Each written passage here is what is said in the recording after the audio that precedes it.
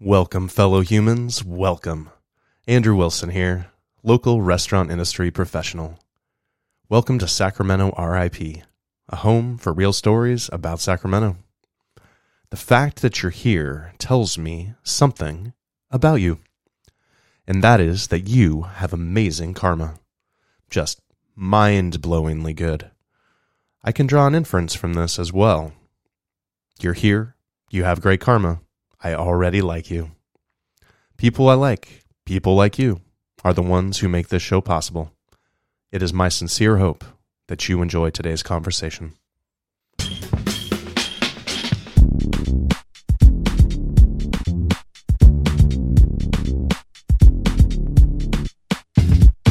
Dun, dun, dun. Welcome to Podcast with Andrew. This is dope. And Tesh. This feels so surreal. We've been talking about doing this for so long. It has been, totally. But now I'm so excited that we're doing it. And then when you were like, hey, let's pick a day. Yeah. I was like, let's pick a day. Well, see, we've been experimenting, though, because you've been doing your streaming for sure, which is not the same, but it's also in the same vein. It's in the same vein. You know, I definitely could use, I mean, you this is a professional setup. Like mine is, hey man, I got a laptop, I got some headphones, I got, some basic things, and we just made it work. Which is on that front. It's interesting. Like we've hit a year now.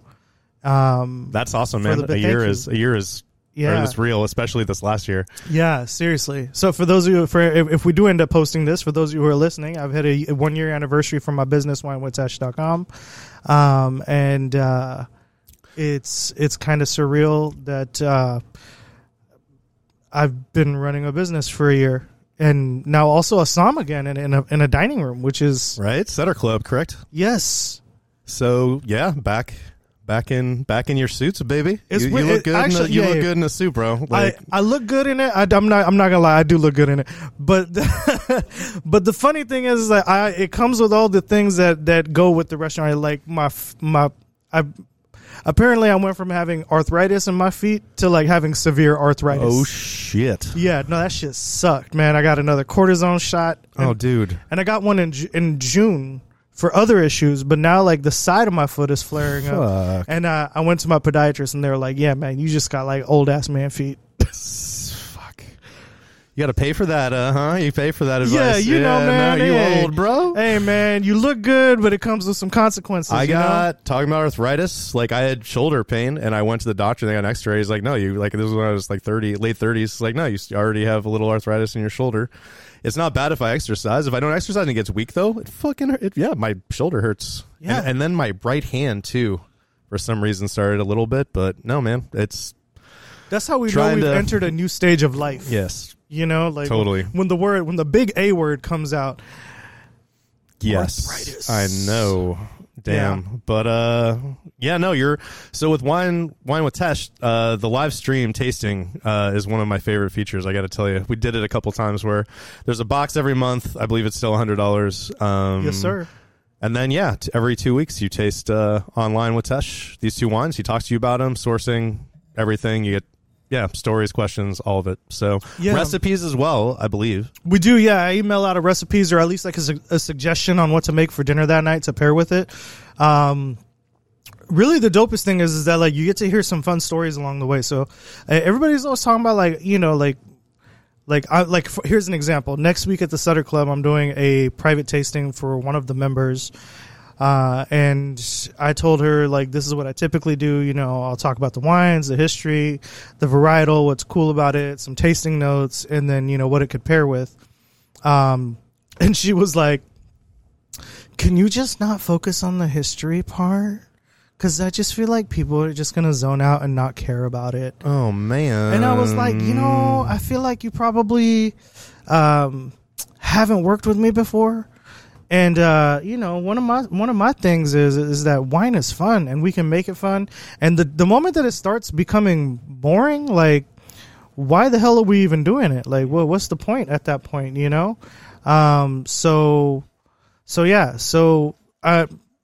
yeah, we do talk about the history and stuff, but I do want people to know that it is entertaining because and then I always have like a guest on, right? Totally. And we, a big part of that is that I won't have a guest on who I know is just going to be bleeding boring.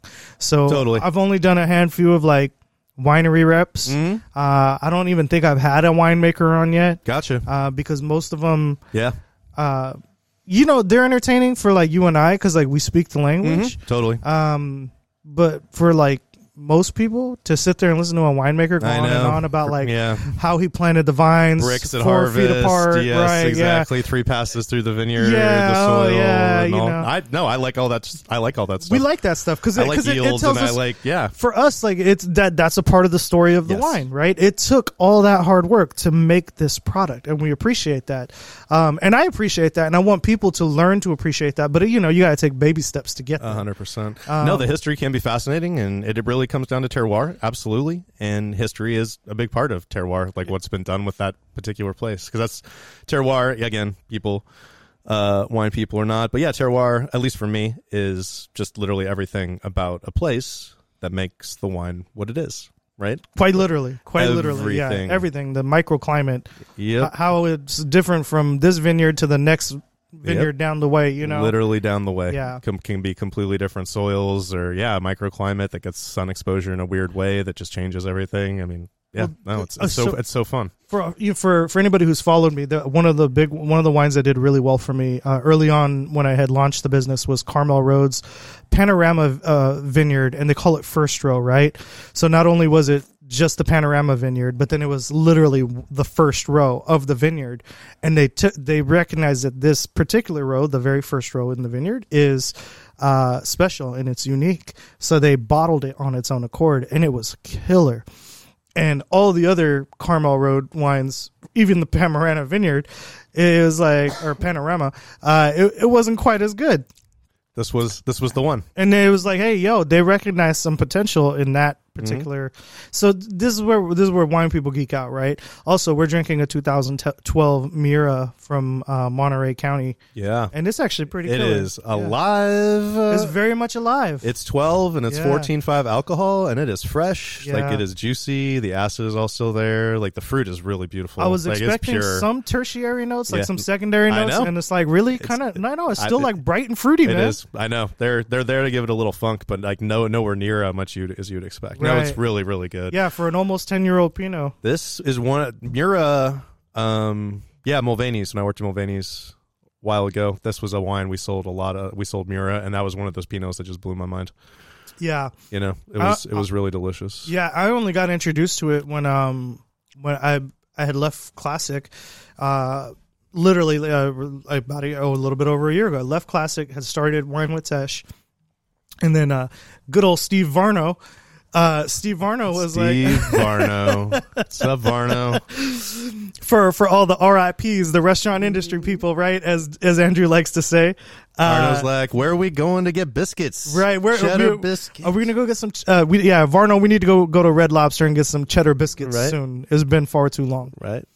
No, so I had just started Wine with Tesh, and he had brought me Mira, and I was like, I hadn't even heard of this. And then, he told me about Master Sommelier Manuel being the owner / winemaker, and I was like, well, it's got to be pretty decent, right? So he tasted me through all of them, and I was like, the Santa Lucia Highlands was really good. Yes. And then this was one of those wines that like I just kind of uncovered. This is delicious. I don't think I haven't had a Mura. I don't think I've ever had a Mura that had 9 years on it ever. Crazy, right? Yeah, no. Always drank it young. Yeah, same. No, it's delicious, man. I really like it. So I'm glad to hear that you like it. I know that you tend to appreciate like Burgundy style a little bit more. And this really isn't that. But no, it's not. But like I said, the acid is great. Like it's delicious. It's very well balanced wine. Like I like balanced wines, and for me, I usually find those more in Europe. Right, for sure. But for sure, or at least that's probably not fair. The wines that I find from Europe that are balanced, I can generally find them for less money than domestic wines. It's more of a value thing for me. 100%. On the European side, No, man, drink this Napa Cab, bro. Drink this Napa Cab. It's expensive to drink Napa Cab. For $85. Yeah, and that's not generally my style. So. I just put some Napa Cab on the website. That used to be my style. It used to be all my style, and then your palate changes sometimes. Yeah. It does, man. It does, man. You start to appreciate things. Like I was just realizing the other day, like I grew up despising pickles. And no like, shit. Me too. Actually, I'm there with you. Still don't like love them. Yeah. But like, if there's some pickle in my tuna salad, like I'm all right. That's cool. Like a little crunch, a little bit of the pickling flavor. Totally. Yeah. And I think a part of that is probably the restaurant industry, right? Absolutely. You have to try these foods. You have to try them, and every chef does a pickled something at some point. Yes. Right, and I'm down. Yeah, and it's like, all right, try it. Veronica and I both like on the sour side, on like the savory, salty, umami side, but we both like sour things. There's kimchi always, and just stuff. Yeah, and good pickles and pickled veggies, and then curtido, which is like what you get with pupusas. It's like shredded slaw, like that stuff. Veronica made that a couple times, and it's delicious. Like I can eat that every day. Like probiotic, it's so good. But yeah, man, I love that stuff. And I used to hate them. No, I ate like a autistic child, which is kind of what I was a little bit. But that's what I ate like for a long time. Yeah, I think until I was 15 or 16, it was incredibly just bland and just safe and strange. So all right, so hang on, you mentioned kimchi, okay? Yeah. And one of the things that's like I waste a lot of time on right now is TikTok. Heard. And that's why it's fucking called TikTok, right? TikTok, you just wasted half of your fucking day. All right. It's I have never really allowed myself to look at it just for that reason, because literally you look at it once and it's like it's over. You'll be like, let me watch this 60-second dumbass video, and then you'll be hooked. And the stuff I've seen is amazing. Like the quality is great on some of it. Some of them are actually quite incredible, right? Absolutely. And then you have like these celebrities that just have like teams of people that just like help them make their TikToks, and I'm like, bro, who can even fucking compete with Jason Derulo, who's got like almost 1 billion followers and shit? Like, wow. Yeah, and he makes cool videos. They're high quality. Like, anyways, the reason why I brought up TikTok is because you mentioned kimchi, and I saw this video of this family, the Sale family, Song family. I can't remember exactly what it was, but they, the guy he made himself like a big bowl of rice, and he piled on a bunch of kimchi, and he's like eating it. And I was like, yo, that looks really good. Except that this, like, they just kept, I don't know if it's like a culture thing. Like he would fill his mouth up to the point where like he would like when he's chewing, the food is in the side of his mouth. I'm like, why the fuck do you eat like that? Like, what? Your food is not going to go away. Yep, heard. You haven't even finished the fucking bite, and you're shoveling more into your mouth. Like, what the? Do people do that? Is that just? It could be a way of being polite, maybe. I don't know. I am not familiar with that at all. But that doesn't mean anything. I guess I didn't, and it's funny. I got teased. It got me thinking. Mm-hmm. I got teased by one of my uncles when I was younger. Oh, snap. Yeah, because he was like, man, you eat like little girl bites in front of everybody. And I was like, I'm going to take some big man bites. Fuck you, bitch. You know what I mean? And absolutely. Right? Got to. Yeah. You going to make fun of me? No, man. And I just thought it was funny. I was like, man, like, this is big ass bites, bro. Of kimchi at that. Like, I like kimchi. I'm not trying to take like big ass. No, it's a very intense flavor. It's a very intense flavor profile. Yeah, flavor profile for sure. It's an accent, right? Like for me, like, but I don't know. But I'm also not Korean. But we love pickled things, love kimchi. But oh man, this is fun, brother. I am enjoying it. Yeah, man, me too. This is dope. And honestly, I just like. It's cool to just be hanging out. And it's almost kind of surreal because we are literally just hanging out, but with just a microphone in front of us. Yeah, 100%. So like, this is exactly as we do. This is a restaurant people thing, and that's why podcasting, I think, restaurant people, generally are great at it because restaurant people are generally funny, like because they're kind of dark a lot of times. We really are. And you get the humor from that, and people are funny and witty because you have to be to protect yourself on some level when you work in restaurants forever, man. Right? Like you have to be. Okay, hey man, you were talking about like, hey, like what makes great stories, right? Mm-hmm. Here goes a great story for you. All right, dude. On Friday night was like our big wine sale, right? We do 2 a year at the Sutter Club. Mm-hmm. And this was the first one that like I put on. I made sure I had the vendor list. I organized all that. I put the wine catalog together for everybody to order their wines and everything. So it was a lot more organized than this event has ever been in the past, as I'm sure you can. It sounds relaxing already hearing how that was set up because it's nice going in and knowing the plan and just having all that. So you're not frantic looking for it when someone's on you like, I want to give you money, and you're like, you look like an asshole because you're like, oh wait, I'm making it hard for you to like pay me. Like, no, Right. that's people don't like that. Like you want to buy shit and I can't do it because you can't do it because like somebody didn't do the legwork. That it happens. Like it's also just a bad look. You know, it is. So we had the wine sale. It was dope. We had like 200 people show up. I think awesome. I don't know. It was a big number. That's great, man. I had a great time because you know you do all this hard work and setup, and then the night of I was like, I don't want to be running around putting in orders, helping people. Blah, blah, blah. I'll deal with things if they come up, but like for the most part, the night should be a breeze for me. You know you should be, and when you should have time to go talk to the guests, the members, and check in, and just be there for how them. was it? How did you like? Exactly. You know, what did you order? 100%. Let me see, right? Like, no. So that was my focus. Anyways, the end of the night hits, and like everything is cool, right? And we hit this point of the night where I don't even remember exactly what the person was trying to get my attention for. But I'm talking with a set of members. There's probably like 4 or 5 of them, and we're having this conversation. And had to be a little white lady, man. This little white lady comes up, and she looks at me, and she's like, "Hey, you know, why can't we get a bottle of wine to drink outside?" And I was like, "Oh, it's a liability issue. You know, we don't really do that anymore because we've done it in the past, and it's a huge liability issue as a license holder." That wasn't a me decision. That was a general management decision. That's 100 million %. Yeah, and he was like, or I should say they were like, hey, you know, we can't just do that. So the vendor's got to take the bottles home with them at the end of the night. We can't just hand them out willy-nilly. Yeah, right. That's much more old school. Like it used to go be able to totally go that. Old school. It used to be able to go that way. And you gotta like, you know, at a certain point, it was like, hey man, you've been drinking for a few hours. Yes. There's in these previous events, there was 250 plus wines. Jeez, right? There's no shortage of wine. At this one, we had 160 wines, and that was dialed back. Yep. You know? So, man. Which is still insane, right? Yep. That's a lot of fucking wine. Well, and you and I being professionals know that you're drinking half that many wines, you have to spit, and even then you're going to get drunk. And even then, you're probably going to get slightly faded, yeah. Absolutely. So... Wow, that's a lot of wines. So this lady comes up to me and she's like, hey, you know, I don't understand why I can't get a bottle. And I'm like, you know, I'll be happy to deal with that in just a moment. I'm having this conversation. And she hits me with one of these.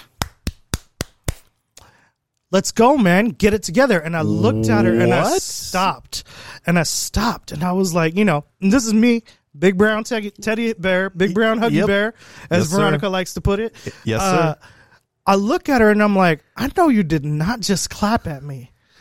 And she was like, what? No, well, I was just trying to get your attention. And I was like, look, man, you are not going to fucking clap at me or snap at me like I'm your fucking dog. And she got real. She was like, no, like I didn't. She got really apologetic, right? Okay, well that speaks well. And I appreciate the apology, the immediate apology at that, and I appreciate her owning it. And she was very apologetic, but like, man, dude, if y'all out there who are listening, when and if we post this, the reason why people aren't going back to the restaurant industry is because of shit like that. Yes, be better, humans. Treat humans better. Yes. Fucking. Then we won't have a fucking shortage of employees out there. Because it's brutal, dude. Like I think people not. But I've heard from. Okay, let me take it a step back. Okay, labor shortage and just impossible to hire in general. From what literally and it's not across. Just restaurant industry. It's everywhere. Yeah, it seems that way, and I don't know if it's worse in the restaurant industry. Like it feels maybe that it. For me, just personal anecdote. Like a lot of back of the house people, like for people, like front of the house is servers and people who public facing, and then back of the house is generally kitchen, right? Right. So back of the house people, a lot of them there were jobs and they kept them, and people who didn't, like they went and got other jobs that probably paid better. Not to be, to be honest about it, because kitchen jobs are paying better now, like from what I understand, and they were paying like garbage for decades and decades and decades, right? So a lot of back of the house people had no financial incentive to ever come back, and also the stress. Why in the fuck would you want to be a cook? Right. And the love of the game, I guess, is what is the answer. But them front of the house people, right? Sales generally, like public facing, they went and got other sales jobs. Right. Yeah. And it was the move, man. Yeah. I mean, and it was because the restaurants closed forever and you can't wait around. So restaurant people, a lot of them I think got out. And that, I think that is one of the reasons we're seeing, just the shortage and people like literally closing days and having to close days and losing one key employee and restaurants having to close, for half their, like, it's insane. Yeah. Like what I'm hearing from, like, just everyone is so stretched, so fragile. I don't know. And also restaurants are busy. Like, I went back to work at Waterboy, serving, in April when we reopened, and it was like a Friday, Saturday night, every night. Like we were busy literally every night for months and months and months. Everybody was stoked to get back out again. It was, and this going back to that story you just told, in April and May and June, I would say going into July, everyone was ridiculously gracious. Like all of our guests, I would say Waterboy is lucky. Like we have generally, I think, more gracious than average guests. I think that's just a thing, part of the culture and the people who would go there. It just seemed that way. Like people were lovely, just the vast majority of the time. And even more so when they got to come back after being cooped up and being able to experience the food and the dining experience and the ritual and the, being out amongst people, humans again. The whole nine. Yeah. And then there was I think it was in July, and I talked to other restaurant people at other restaurants about this, and that honeymoon period kind of ended around there, and people went back to, being a little bit more entitled for sure. And I think that's natural. But I also didn't think it went as far back maybe as it used to be some years ago when restaurants were opening all the time, like it was just cutthroat and people had tons of options and it was low cost and relatively. And so I think there's more gratitude. People take it less for granted, if that makes sense. Yeah, no, absolutely. That was my read. I don't know, maybe if you could speak on that as well. What your take on that is. I definitely agree with you. Yeah, I mean, I do think that is a from a general perspective looking in, right? Like that from like a guest perspective, right? Like for sure, right? That feeling of being grateful for it. Yeah. It was strong for a little while, and then it went totally, away. And then it went away, and it was like, man, I can go to any fucking restaurant. Exactly. Well, and like I said, my experience, Waterboy, again, and a lot of the places we've worked, I think that's generally the case. Like, because I've worked in town at least. Just I don't know if people know, probably most people don't. It doesn't matter. But no, I worked at Waterboy 10 years, and then managed at Hawks in Granite Bay and Taylor's Kitchen before that, and then I waited tables at Mulvaney's for some years. And I know you kitchen before, right? Before you were a wine rep. That's right. Yeah. And then Ella, and then Morton's. Before Ella was Piatti. Gotcha. I was at Piatti for 2 years, and then before that, it was Morton's for like 5. And you were management first, and then Somm after, or were they kind of the same? It was kind of the same for me. They both happened at the same time, kind of simultaneously, right? I mean, I was managing the beverage program while I was the AGM at Piatti, which was my first like real management gig, and then when I went to Ella, I had all this experience managing a cocktail program and a wine program from Piatti, be it a very small program compared to Ella. Mm-hmm. But then Ella was like, it makes me crack up even just thinking about it. Ella was like, hey, man, can you help us with our non-alcoholic beverage program? And I was like, if there could be a record scratch right there, there would be. But I was like, you want me to order like coffee and soda? And and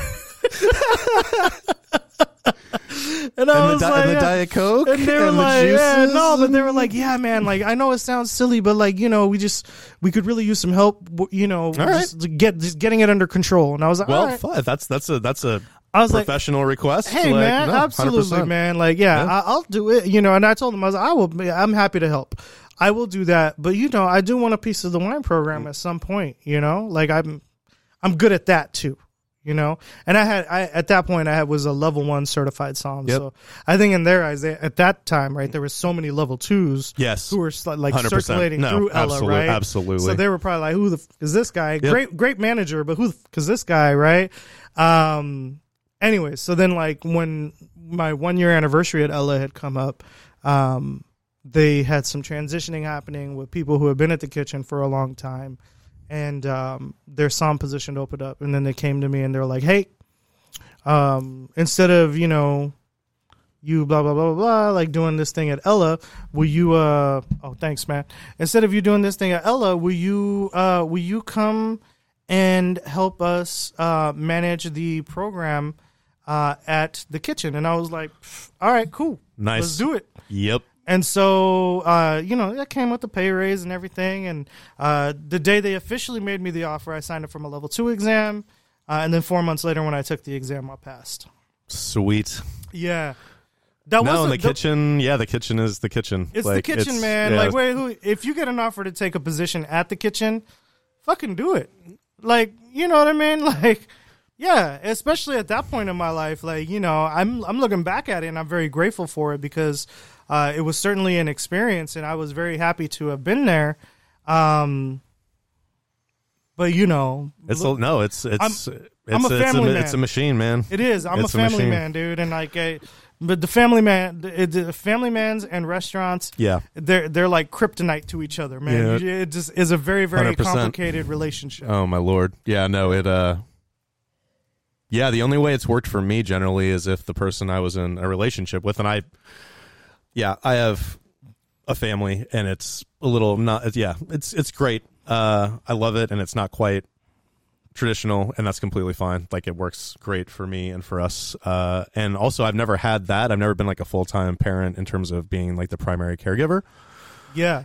Like, I had to deal with it in terms of being in relationships with people who have opposite schedules at you. And if someone's going to work at 9 and getting off at 5, and you're going to work at 5 and getting off at midnight, seeing each other on the weekends only, that is not sustainable in my experience. It's not a good long-term solution. No. Like, it really is not, right? Yeah. And very lucky, very blessed to have been in a relationship with somebody who was very understanding and very forgiving of that notion. Yep. Because, yeah, man, it was a lot of away time. And so Yeah. now we see each other all the fucking time, and it's like, get the fuck away from me. And then you get it, and you get to the flip side, and you're like, oh, man, all that space was nice. Heard. Oh, my God. No, it is. It's a weird love-hate thing. Like, no, and it's because the swings are so intense. Like, holidays, oh, my God. Like, for you especially. Like, Hawks was the most, like, probably hours I ever put in, like, salary, just on a weekly basis, and the holidays there, that was intense. My general manager worked insane hours. Like, I worked hard hours and he worked insane hours, which was amazing.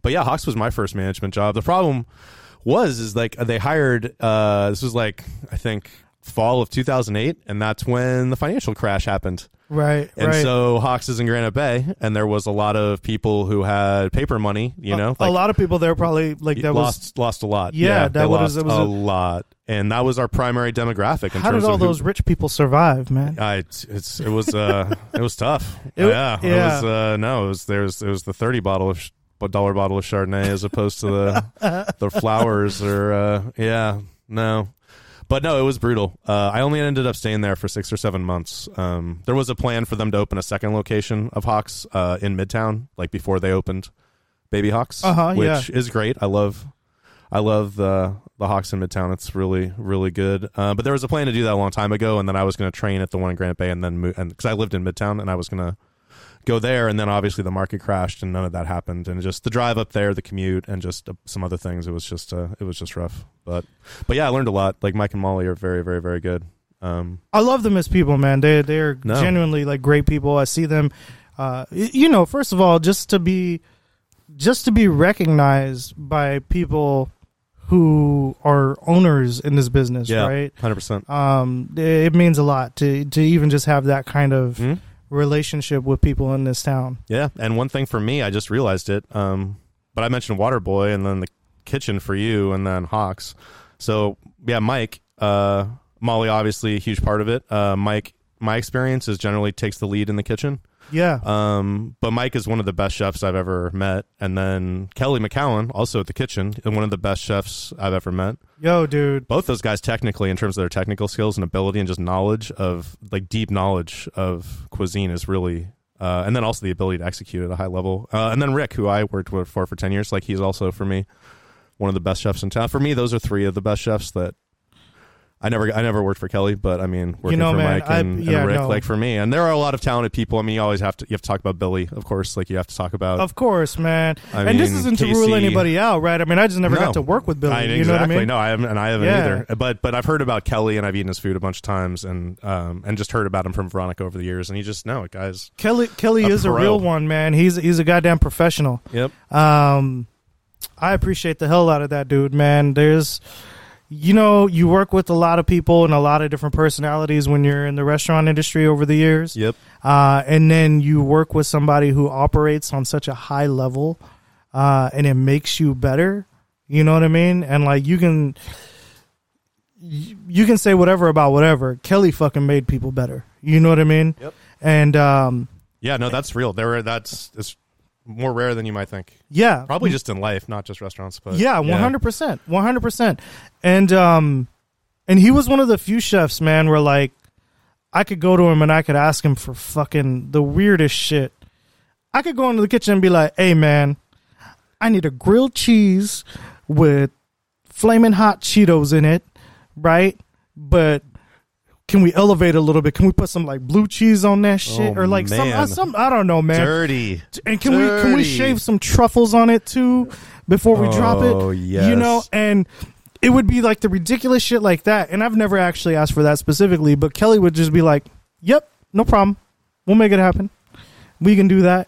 You know, and I appreciate that so much because you know just as well as I do. Like you work with some chefs or some people who are in the kitchen. They're like, "I'm not going to do that." That is soul crushing when you're front of the house, when you're dealing with public, and Right. you have to go back and say, we could do that, and actually we're not going to. Yeah, like we It can make you hurts, like and we it- can make you a burger at dinner, Yeah. but we're not going to because we fucking have some kind of weird. Yeah, totally. We have some kind of weird like ego trip over being able to serve a burger. 100 I don't even fucking understand tough. it to this day, This man. is one of the things Rick is great at, Mahan is great at, and he's like, if we have it in-house, like, and we can do it, then we do it. So you mentioned burger. This is a funny thing at Waterboy, is Waterboy has a burger at lunch and not at dinner. We don't serve it at dinner because literally the meat gets ground there, like the buns baked there. Like it's an entire process to make this burger what it is. And That's you a can't good fucking reason, and you can't though. take it like out. You can't just take it and throw it together. Like it actually has to be set up to be what it is because it's one of the best burgers in Sacramento for sure. I think it was number one on TripAdvisor for a long time. Actually, it's literally my favorite burger in Sacramento. See, Like it is that's a legitimate reason, though, good. Andrew. Yeah, You know what I mean? agree. I just That needed to is mention such a that legitimate because if I reason. didn't say that, people listening to this knowing Waterboy trying to get that at night would have been like, No, whatever. for sure. But that is a quality control thing. It's just the way we do it. Like there's very high standards, and like you can't meet those just on the fly. Also, if you call a couple days in advance, like we will have that for you. Right. Like, Yeah. So again, you know, it's that. Like, Again, and that's Rick, how you know. Rick going above and beyond to make sure that people are taken care of and they get what they want. As a He knows to it's be tough. front of the house. He knows it's tough business, right? Right, We all do. absolutely. And when you to be front of the house and work with a chef of that caliber who understands that, like, hey man, I'll do what I can for you, and if you just give me a heads up, I'll fucking cook whatever the hell you want. Yep. You know? That's ideally how it's supposed to work in theory, right? We both, again, know that it does not work that way in practice all Not the time. always, not always. But no, that's the most relaxing people to work with for me. You know? They are. Like, no, and then you have their back and rep their food and like take care of everything and make sure people get what makes them happy. Right. Not what they think might make them happy, but what maybe you What think actually makes them what, happy. what they actually are going to be happiest with when they walk out the door and they remember back on it like that, as opposed to like maybe what they're in love with ordering at that moment. Like, no. Right. Also, I mean, yeah, no, steak tartare is raw. Like, I'm just going to throw that out there. Like, I can't tell you how many times I've served steak man. tartare and people order it like they are fully aware of what it is, and then it shows up, and then then it goes away with untouched, and you have to throw it away, right? And it's just it is raw. It's raw meat, and it's delicious, and yeah, no. I feel very grateful that I have never run into that. Oh, it has happened to me so many times. Yeah. It's unfortunate too. I mean, no, and if people actually tried it. But again, like breaking cultural norms around food, like what you're used to, and weird Oh, textures for and all sure. those things, like you can't ask people just to jump off the deep end on those. Like it's just that's not realistic. I just smacked the shit out of the mic because there was like a fly or something Perfect. in front of me. Nice. I was like, hey. Hopefully it can take it. No, it should be fun. Oh, mic man. test, mic test. What can I? How about let's talk future real fast. Like, All what do right. you think? You think we look back a year from now? Like, do you think what do you think changed? Like, what changed? Do you think you're in terms of what you're going to deal with, like at the Sutter Club and your your business. Like I'm going to go back to waiting tables here pretty quick, a couple nights a week probably. So I'm just kind of trying to think about what I'm going to be jumping into. Like, yeah, for sure. Man, I don't know, dude. I hope that a year from now for myself, still helping out in some way, shape, or form at the Sutter Club because I like the arrangement that we have right now with me being there part-time. Yep. Not having to commit, my entire schedule to it. Yep. I think that's dope. And then it just gives me an opportunity to be in a dining room. There's not really any replacing being in a dining room. That's true. When you're a som, you know what I mean? Like, no, it is. You're less tied down, and it's more about you can put on a show. Yeah, right? it's like it's in the moment. It's like, hey, the kitchen, right? You got experience with running the show, and if it's for fun sure. to run, it's fun to be a part of the show. Then it's fun to be part of the show. Hell yeah, man! And like that intermission at the kitchen for me was like the highlight of one of my highlights of my career. To be able to get up in front of people and pitch beverage in a comedic way and have people go absolutely apeshit and spend a shit ton of money on it. Like, what? Why was that a thing? And why was it so successful? Why was that good?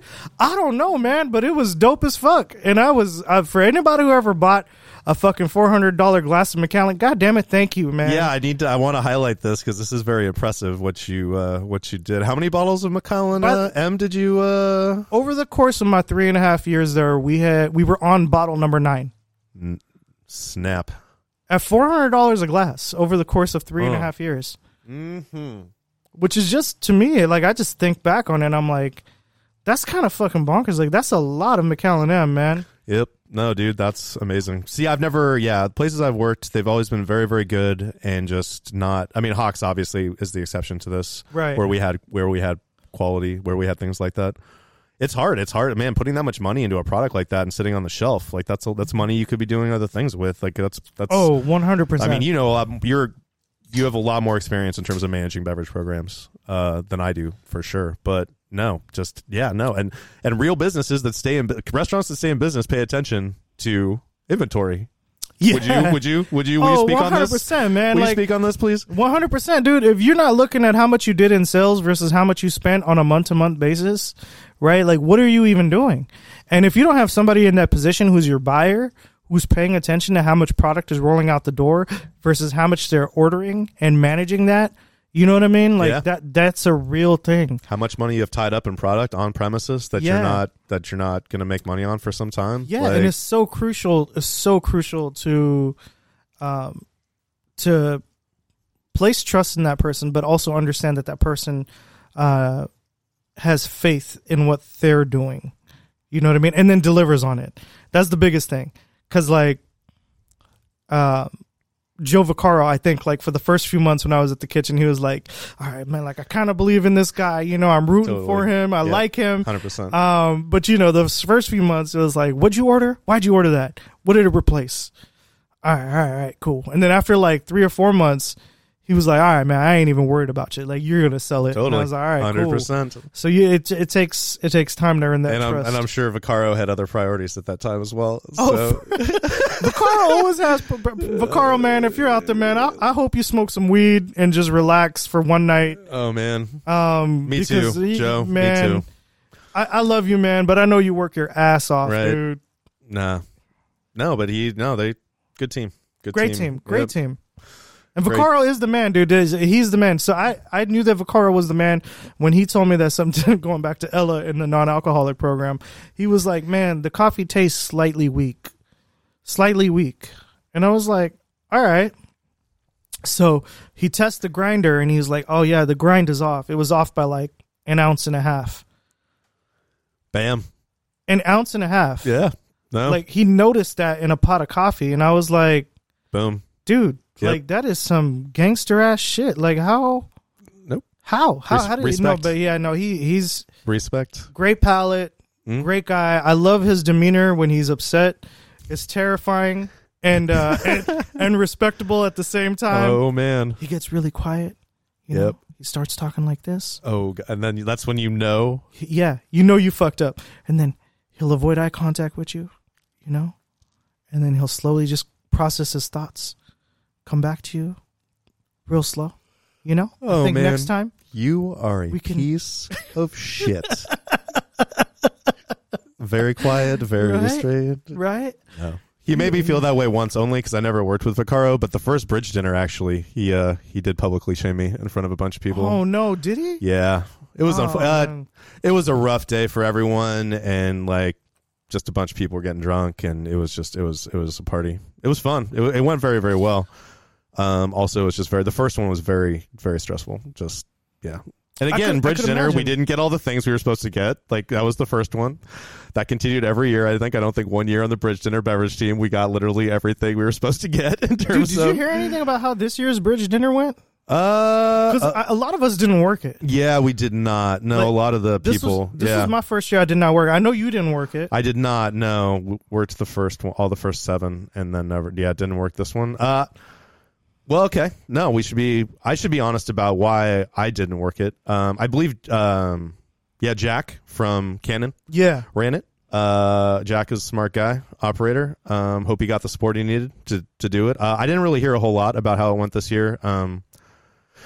But you and I, like, we helped run it the last, 3 or 4 or 5 years, right? Like, we were like on the, like, it was Reed and us and ER on the last one, right? Yeah, like, we get into some gangster shit. Yeah, you know what no, I mean? you and I basically, and we just, and then we had like the team, and like we filtered in and out. Like, we were both soldiers in the first years, like, just, saw him on the team, but then we just ended up helping run the thing, and we had a great team, obviously, and all those people coming back year after year for the bridge dinner was phenomenal, and it was really great. Right. But what happened is that I got an email pretty late about it, and it was just basically like, hey, we saw you worked the last one. Are you interested in helping out again? And it's just, I don't know. Maybe I was just being a child and just being like too ego driven, and I just took it personally. You felt like the approach was kind of like, meh. Like they didn't care, and that they didn't even, had no knowledge of it at all, and it just basically is this thing where you go through the motions and ask people to do it, and they show up and kill it, and it just kind of works that way. I just felt, maybe I just felt taken for granted a little bit on it, and also it was on a weekend where I already had stuff planned because I got late notice, and it was just didn't seem like something I should change around in terms of priorities and Andrew, stuff. I think that's a good reason, bro. Yeah. And maybe, I don't know. And 7 years is enough. And then there was COVID year where we didn't do it, and that was just the break. And there's time for other people to take over it, and I'm sure they're going to do a great job. So that was me, man. I was like, I've been doing this for a long time. I didn't do the first year. I'm pretty sure I came on the second year when I had it was my first year at Piatti. Yep. I think they made you a captain too your first year. Just threw you right in, but I don't know. Nah. No? Did they? No. No, because I had worked 1 year. I had worked my first year at Piatti. And then the next year I had done it again. And then Joe had called me and was like, hey, worked with you a couple times at the Tower Bridge, come to Ella. And I was like, shit, I'll be there in 2 weeks. Sweet. And so the whole thing with the dinner for me for this year was like, man, I have done it for 6 years. It's a long day. I'm done, bro. It is a long day, man. And like, if you have, we were talking about like the severe arthritis earlier and shit 100%. like that. Man, No, that's also one of the reasons I didn't want to do it this year. The bridge is not forgiving on your feet, man. Even if you wear comfortable sneakers with your get up, it still is very, very brutal. And the weather and just the heat or the cold, the wind, just all of the stuff. It's just like, maybe I should have done it. I just didn't feel, Also, maybe I was offended. Yeah, maybe I was just offended that, they're just, I asked for more money. Fair. I got the email, and I was like, hey, could you tell me what I made the last time? Because, I do Fair. XYZ this time. Yeah. Right? And I've come a long way in my career. Yes. And I feel like I should probably make some more. That is completely rational. Sounds completely rational to me. Right? And then they just didn't respond. Maybe I should have just handled it. You know what, man? That's a more elegant. They were like, not. They didn't even respond. They were just like, nah, man. No. We No, you're just one of the workers that shows up and does this thing, buddy. Like just like all of us. So hey, no, I hope it went well. I'm curious for anybody who is out there who is listening. Did you go to the Tower Bridge dinner or did you work it? Boom. Yeah, exactly. Love to hear. Let us know because we're just curious. 100%. Yeah. The rain has stopped. First rain we've had in Sacramento, it seems like, in quite some time. It smells so good right now. Right. Like just that clean, fresh air. Yeah. Oh my God. Love it. So yeah, man. Life is good though. Like life is good. Like I'm gonna go back to work, but I have projects I've been working on, so it's been good. But no. You said that you're gonna get back into the waiting game. I think so. Is there any chance you would be willing to share where you might go? Or is it too early to say that? It is too early. I haven't even started to talk to people. Okay, so no, I have one or two places in town maybe, and then otherwise, I'm literally thinking about like applying someplace in Napa on the close side to here, like not far Napa, but like relatively close Napa. Yeah, for sure. And just driving a couple days a week. I don't know. That just sounds. I would learn more. I think I would learn a lot working in Napa, just seeing how they do it there. Like I've worked in Sacramento like the last decade plus. Just something new. Like it would be challenging, because I worked at Waterboy for 10 years, and you continue learning, and also the pace slows down an incredible amount. Like you stop learning as much. And when I go back, I would like to go someplace where I could just be a soldier. I just want to be a server. I don't want anyone to ever ask me to have keys. Like I never am going to manage a restaurant again in my life. Like it's just wouldn't be good for me. So I find it admirable when people go at length to get better at their craft. You feel me? Like I do. So I say that just fully, just like it's admirable that like you want to go to Napa because like you want to get better at what you do, and it's going to be a new challenge for you. No, and you there's places and there's places here in Sacramento of that quality, like and that caliber. I'm not saying there are not, and I just personally, you work in town a long time, and there's just places where you think it would work for you, and there's places you don't think it would, and that's totally fun. For sure, it's more, more of that. Napa's just got so much more history, man. No, and I have a lot of respect in terms of fine dining, for a lot of people doing a lot of things in Sacramento these days. Like that is for sure. Like Sacramento is definitely on hot. the map. No, it's great. No, it's Sacramento. We see you. We love you, baby. Yeah. And all you restaurant owners and chefs who are fucking out there busting your ass to give us dope ass places to go eat and work and experience. We see you. We appreciate you. After the last all of y'all fucking 20 months, Jesus Christ. Yeah. Even through all that, you gave us all a reason to fucking look forward to fucking amazing cocktail programs and amazing aesthetics when you walk into a dope ass dining room, you know what I mean? And may pints of to-go cocktails never die. Right? May that continue forever. Give may me all of the outdoor of dining stay and be licensed and be perfect forever. Let everyone use all that and make money on all that shit they spend money on the whole time.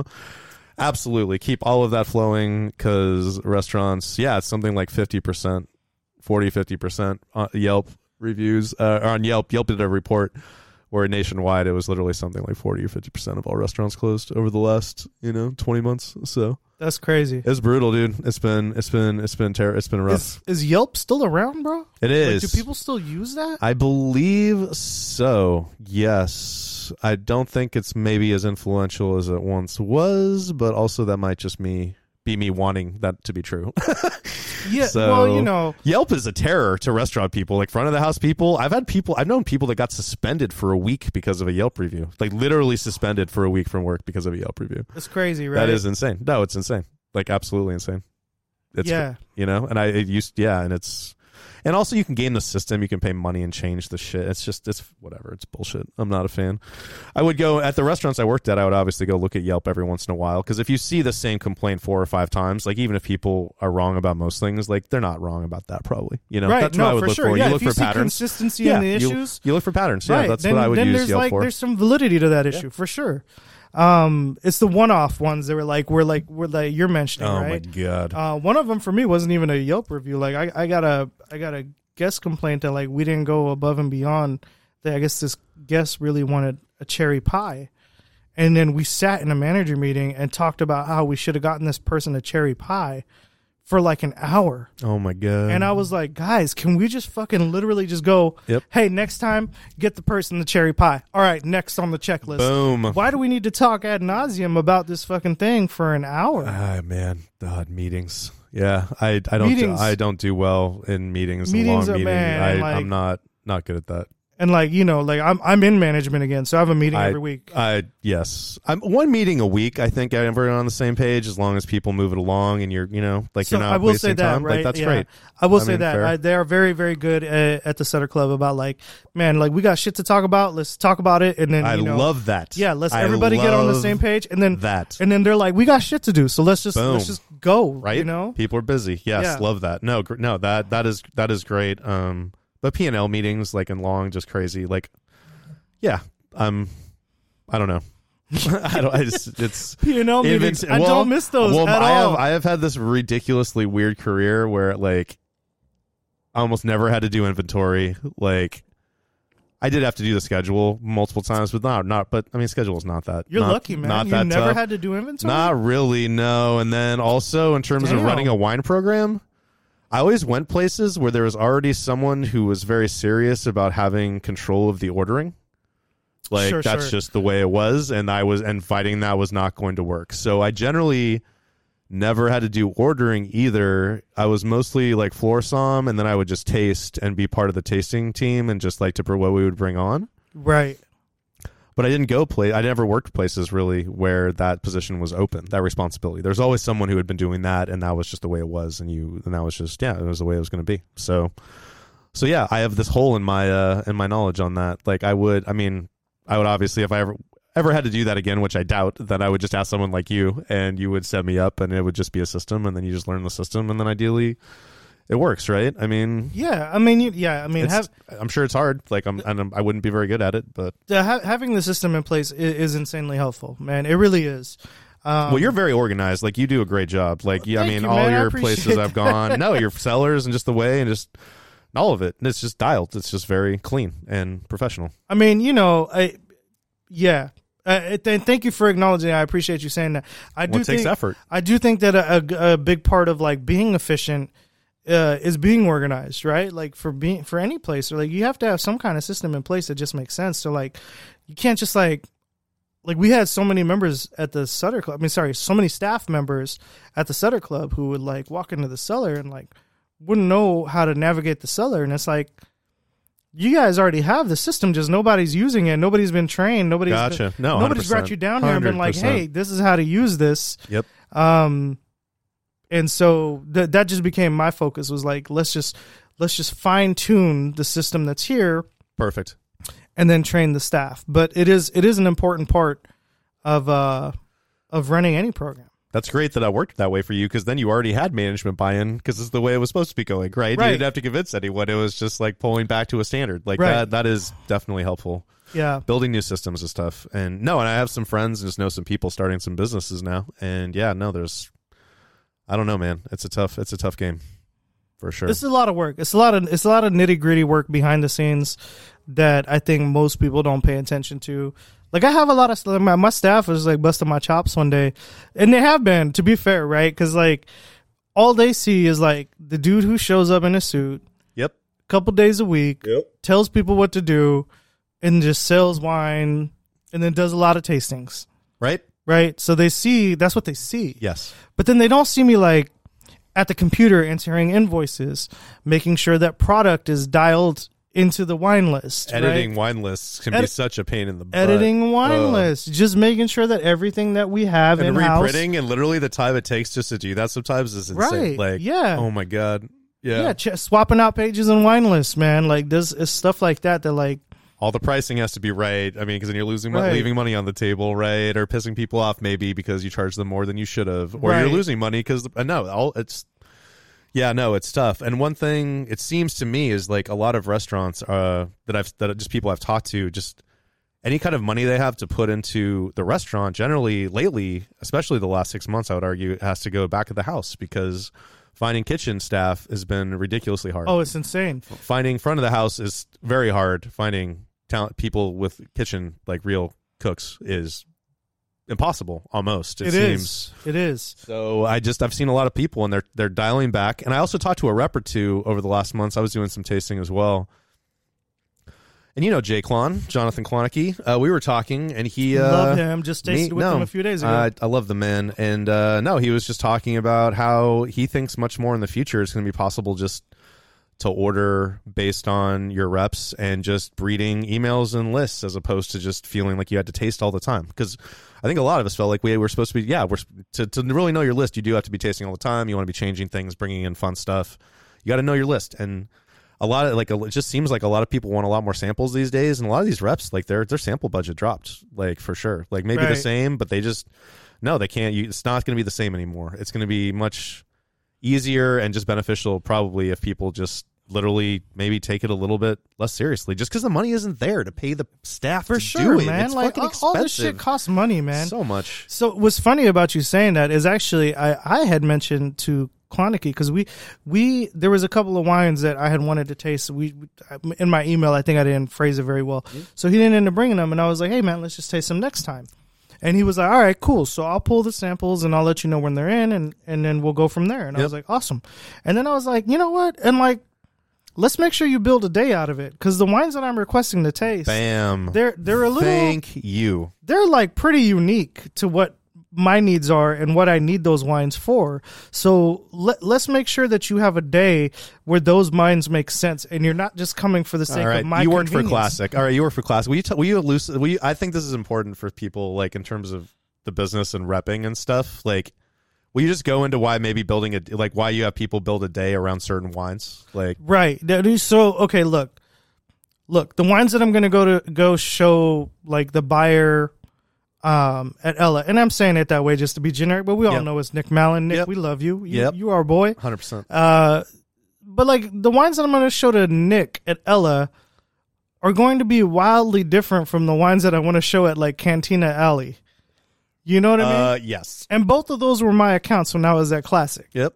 You know what I mean? Totally. Like, yeah. Like, you got to know your audience, right? I'm just not going to show the same wines at two different accounts, wildly different. And like, I can't pop open that many bottles justifiably. Yep. You know what I mean? Because you have a monthly budget, right? Of of samples you can pull. Like you can wine reps when they're going, they can only show a certain number. Wise with exactly. And Coravins work to a degree. They are not foolproof. They're not great. They don't hold it forever. Like that's not real. I mean, but then that's another expense. You know, like Coravin system, but yeah, no, but I think, but what you said there about Clonicky, if you work for a good distributor, they'll take care of you with your expenses. The thing is that we have so many small portfolios that have dope ass wines, where the sales reps work solely on commission. Yeah, so they have to pay for their gas, they have to pay for their travel, they have to. It's fucking brutal, man, and I feel bad for them because. They end up leaving these places eventually because they realize after a year or two that it's not a long-term sustainable thing, even if you are doing a shit ton of business. Because you're hustling for every fucking dime. And it's like, man, you really got to get in with a distributor that has enough underneath their belt to really provide you a salary, at least a base salary, and then pay you the commission to make up for it, and then reimburse you for gas, reimburse you for miles, whatever it may look like, right? They really just need to go above and beyond to take care of you. Yep. No, 100%. And everybody's so hungry to become a rep from like the restaurant industry. I know. It looks so sexy from afar. It does, man. And so that's why like sales reps are never in shortage. You notice that, right? Yep. That's one of those things, like they always have enough. Yep. And then one thing too about those small portfolios, like if you make an amazing placement and then there's only 100 cases and someone buys 50 of it on someplace else, and then you lose it, right? Like then you're gone. Yeah, you made now you got to find something to replace that and wine. You don't get to milk that for months or like years, right? It doesn't just hang around on the list. Reordering it. Because they can't, and and then they're angry maybe because they loved it, and now they have to go find something equally good at a great price, which is going to be hard, right? Exactly. And then to throw the other wrench in it, right? They probably only order 3 to 4, 5 cases at a time. If you're lucky, No, if you're lucky, and that's on a good day. Yeah, if you're lucky. Yeah, no, it's brutal, but no, I think just in terms of what I'm seeing, like I neurotically research things, but I think you're seeing it already with the ghost kitchen thing. And then also when I look around at the wait, hang on, don't breeze over that. What's the ghost kitchen thing? Ghost kitchen idea is this idea where you have basically a kitchen in a shipping container. You drop it literally anywhere. It's hooked up to the internet, and it's basically all automated ordering only for delivery services. So you have zero. You don't even have a window. Like it doesn't even exist as a restaurant except online. Like it's only delivery. Okay. 100% delivery. And so what that does, it cuts down on your overhead. So it lets you deliver food at a lower price and still make a better margin, because literally you have a shipping container and probably 2 employees in there, maybe 3, but probably only 2, maybe only 1. And that person, as long as everything comes up and it's really easy to do, you can time that out and you can have food to go and you sell. So it's an interesting... It's really funny. One guy who got big into this last couple of years is the ex-CEO of Uber, Travis Kalanick. He actually got into this. They have a project in San Jose, I believe. But I think you're going to see a lot more of that, because it's going to be hard for restaurants that have to have staff and like pay for like a floor and bathrooms and toilet paper and lights and like literally everything you have to pay for a restaurant. Right. Shipping container, you don't have any of that. You literally have 2 humans, and literally in the next 10 years, one of those is those are going to be computers probably. They're going to be robots. They're not even going to be human cooks. But that's fucking insane. Well, it's not that hard to make a quesadilla. People, it turns out, will pay $8 or $10 for a quesadilla to be delivered. So hey man, if it's a good fucking quesadilla, hey, right, 100%. You know what I mean? No, you don't care if a robot made it. No, it's crazy. But I think you're going to see much more of that, just because the logistics make so much sense. And then I think the other, that's like the far like low cost end of the spectrum, right? I think you're going to see a lot of movement there, where like people undercutting Chipotle in places like that, because that you have to, because it's hard to compete with Chipotle or for something like that, or any of these other fast casual chains. But then I'm seeing like the fine dining places that made it, they are busy from everyone I'm talking to. Like, Waterboy's not the only one. Like, also Chipotle sounds hella good right now. Does right? No, I would. So does the chicken quesadilla. Chicken quesadilla sounds delicious. Like a verde. I'm a big fan of verde quesadillas. Fucking dirty ass barbacoa quesadilla. There's a place near the house, dude. The little cup of meat of juice. Oh my god, it's so dirty, bro. Barbacoa quesadilla. Are they open on Sunday nights? Probably. We could. I could call after. Yeah, we could call after this for sure. A little snack.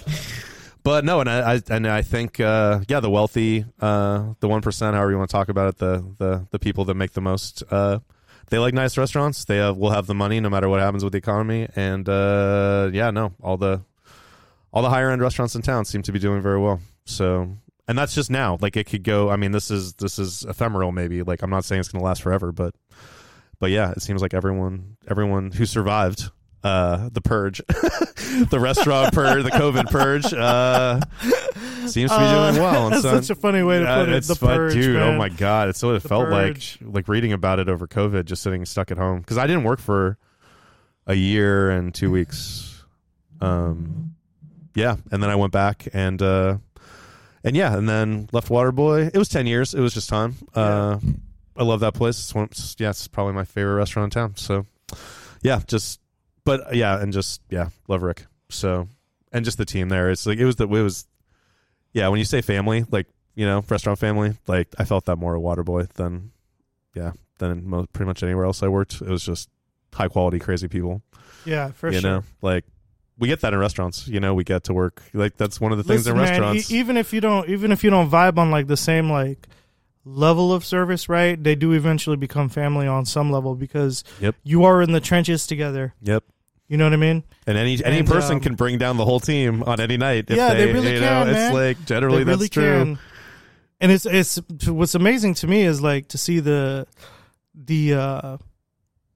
change in the relationship between like you and staff members. And I mean, like I say you, but like I'm talking about me. Yep. Me and staff members. The change in relationship is so unique to me, because I think that when you come in as like, all right, at the Sutter Club, right, there's a lot of Indian staff members. Mm-hmm. Like nearly all of them. And you are ethnically? I'm Indian, yes. Right? So like my family's from Fiji. Half the population in Fiji are Indians. We are technically Indo-Fijians. So it's interesting to come into a place like that and be suited up, because then people are like, oh, who the fuck is this young guy? And I say young guy very loosely. I'm heard. You know what I mean? Oh, that face doesn't age, baby. Come on, you still got it, baby. It's the brown skin, baby. It's the brown skin. You got it. But I got a lot more gray hairs now. But I myself as well. But no, Yes. like it is a thing where like people kind of look at you and they're like, it's almost like a sizing up thing, and it's not even specific to like the Indian. Like the Indian side of things, I feel like anywhere you go as a new staff member, when you come in as the quote unquote leader, they look at you like, who the fuck are you and why should we follow you? And they should to some extent. You know what I mean? Yeah. And there was one night, probably like 4 weeks ago now at the Sutter Club, where like 15 of the 18 tables needed my attention. Oh and my God, one of those. And they ordered wine at every single one of those tables. That's and so logistically very challenging. Yeah, yes. all night long I was running,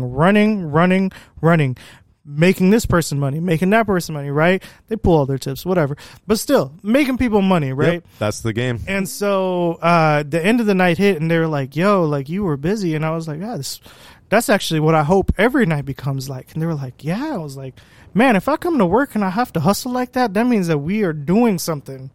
Like 100%. Let's do that more. 100%. I hate working and it being dead. Like other people are better at that than I am. I'm not horrible, but I'm not great at it. It makes you check out more. And that's the only time I generally would make mistakes was when it was slow. Like I was just gonna say, man. I think that's when the biggest mistakes happen is when it's slow, and then silly. It becomes worse because then the guests are like, "It's slow as fuck in here. How'd you fuck that up?" And you have no excuse. You're like, "Cause I'm a piece of shit." Yeah, like pretty much. I'm so sorry for the suffering. Yes, whip yourself. Put on the hair shirt and whip yourself. Like mea culpa, mea culpa. Yeah, no, it's. No, but I love it. 20 years in at this point, and no, it's I have enjoyed my time. I will. Yeah, it's great. I don't know, something about the culture. It's something about the ritual, like the eating together ritual, and just facilitating people eating together and having that be a meaningful thing. It's a very old human thing, eating together, right? Like one of the oldest human things. And yeah, it's I don't know, for some reason I really enjoy it. It's good. The team has to be good. Obviously, the culture has to be good. But I mean, it is great when it's fun. It's fun, right? When it's fun, it's and amazing.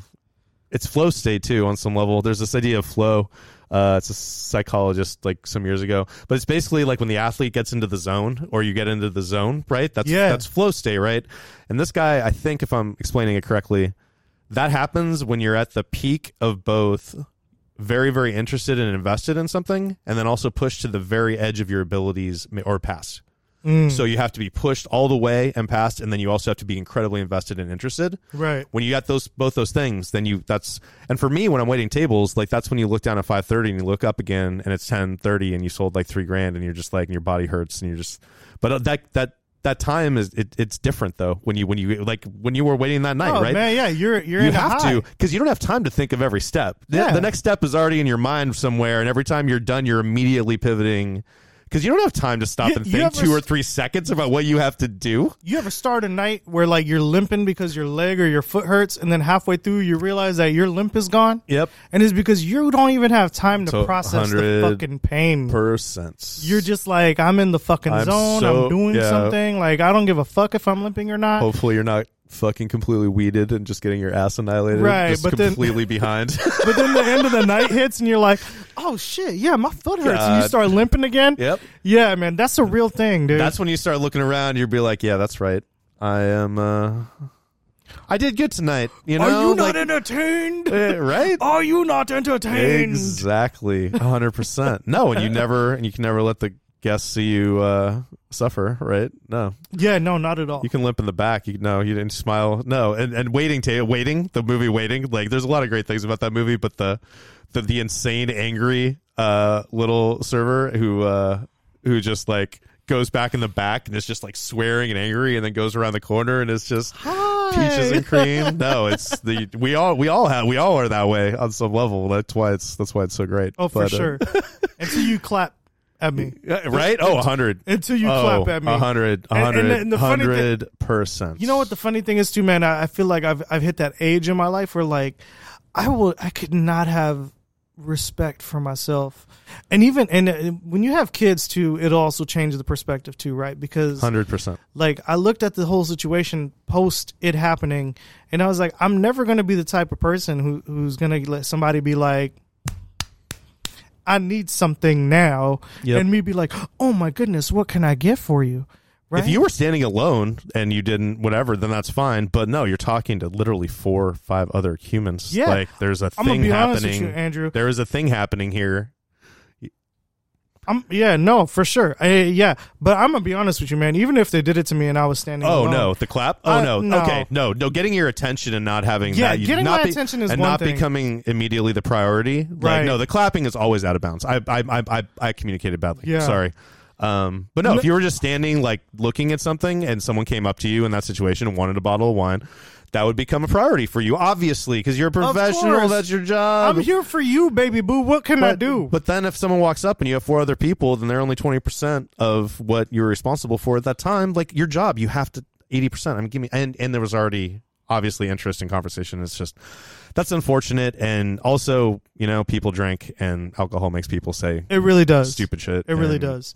So they regret. I put myself first in the world on this. Like when I say things when I'm drunk that are just idiotic, like no, and I feel like an asshole afterwards. But obviously. You know what though, Andrew, you're also the first person to like call back and be like, "Hey, yo, I acted like an asshole last night." Thank you, and I'm really sorry. And I've tried to be better about that the last years. You've never had to call me the next good. day. Thank God. I was searching my memory there for a second. I know that you're the type of dude. I try to do that to now. Like own your shit and like really own it. You know what I mean? Yeah. And yeah, man. Just trying to, I don't know, man. It happened to me at the kitchen one time.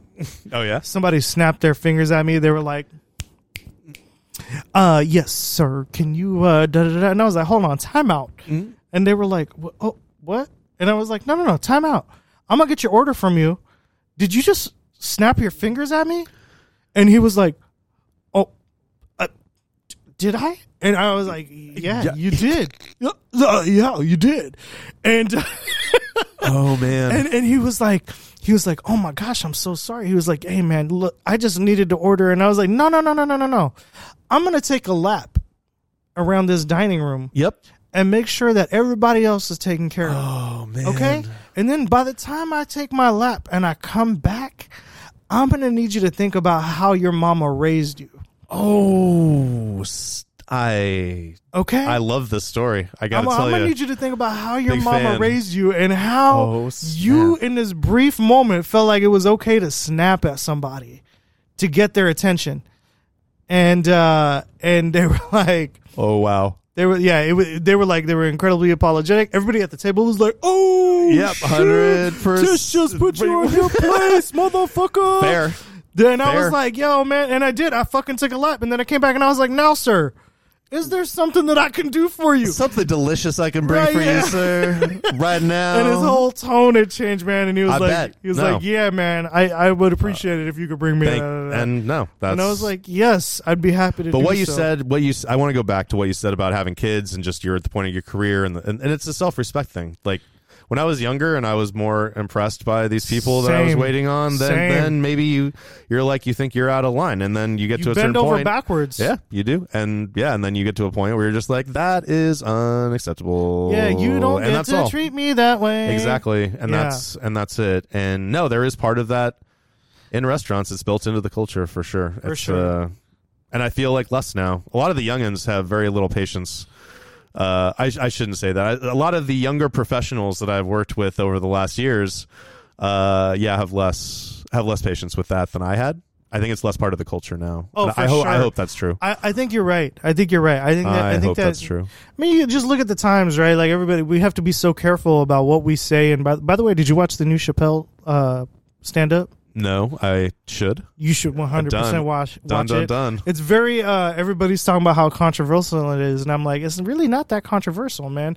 I don't want to ruin it for you. You just got to watch it. Perfect. I will. So next time. We talk about it next time, and I will watch that shit. I do think that the culture is changing, and I think it's moving in a direction of like, we have to respect one another, and we have to understand that, and I'm taking this from the thing. We have to understand that other people are having a human experience. And wow, it got real quiet after that, right? It's like, yeah, like people are having a human experience. Yep. Whatever the fuck that may look like for that individual is not up to us to decide. But we have to try to remember that we are all people. Yep.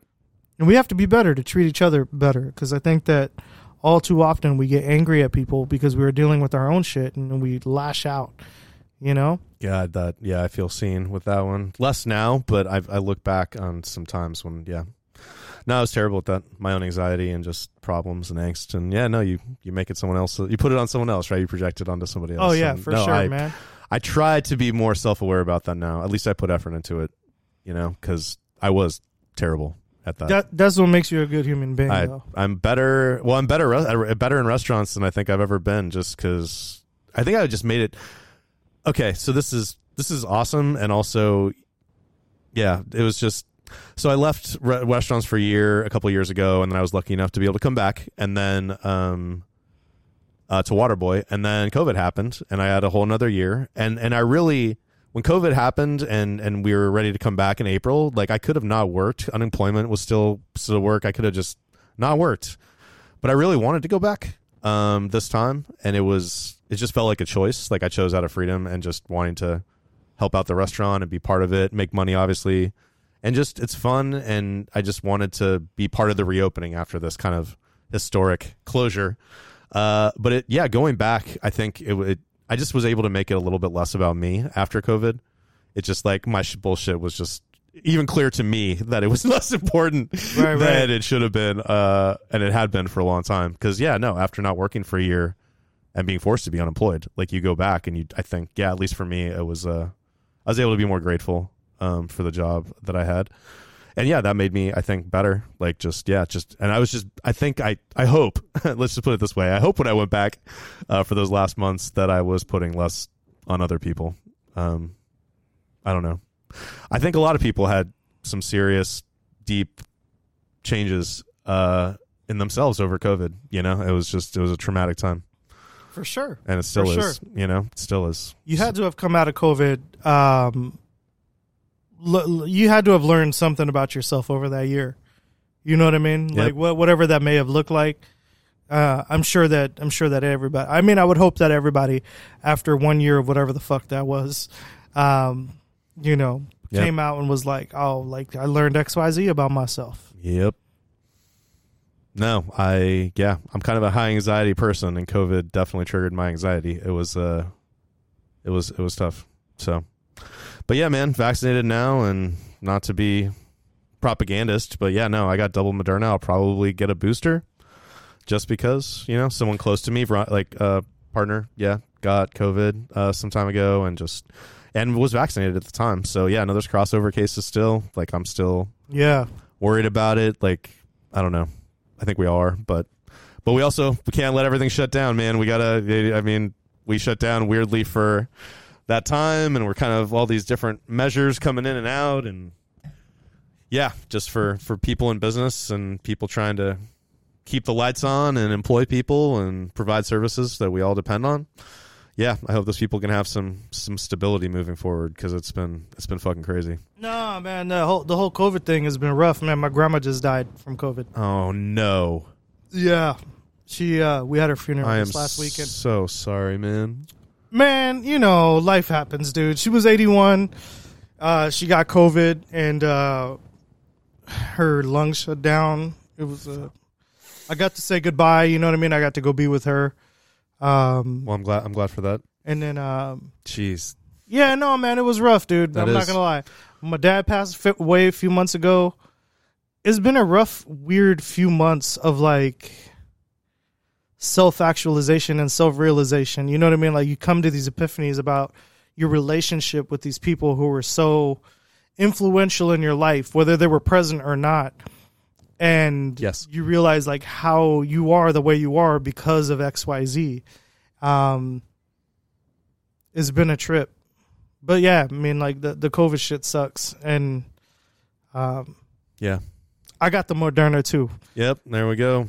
And it's it's cool because like all the reports are coming out. They're like Moderna has like the highest. I was also stoked on that. And I was like, "Fuck yeah, bro!" That's why I got. Honestly, I would have taken anything. I would have as well. No, I was chomping at the bit to get vaccinated. I would have taken anything, but like they were like, "Oh, it's got the 100%." Yeah, no, man, it's been lucky so far. Yeah.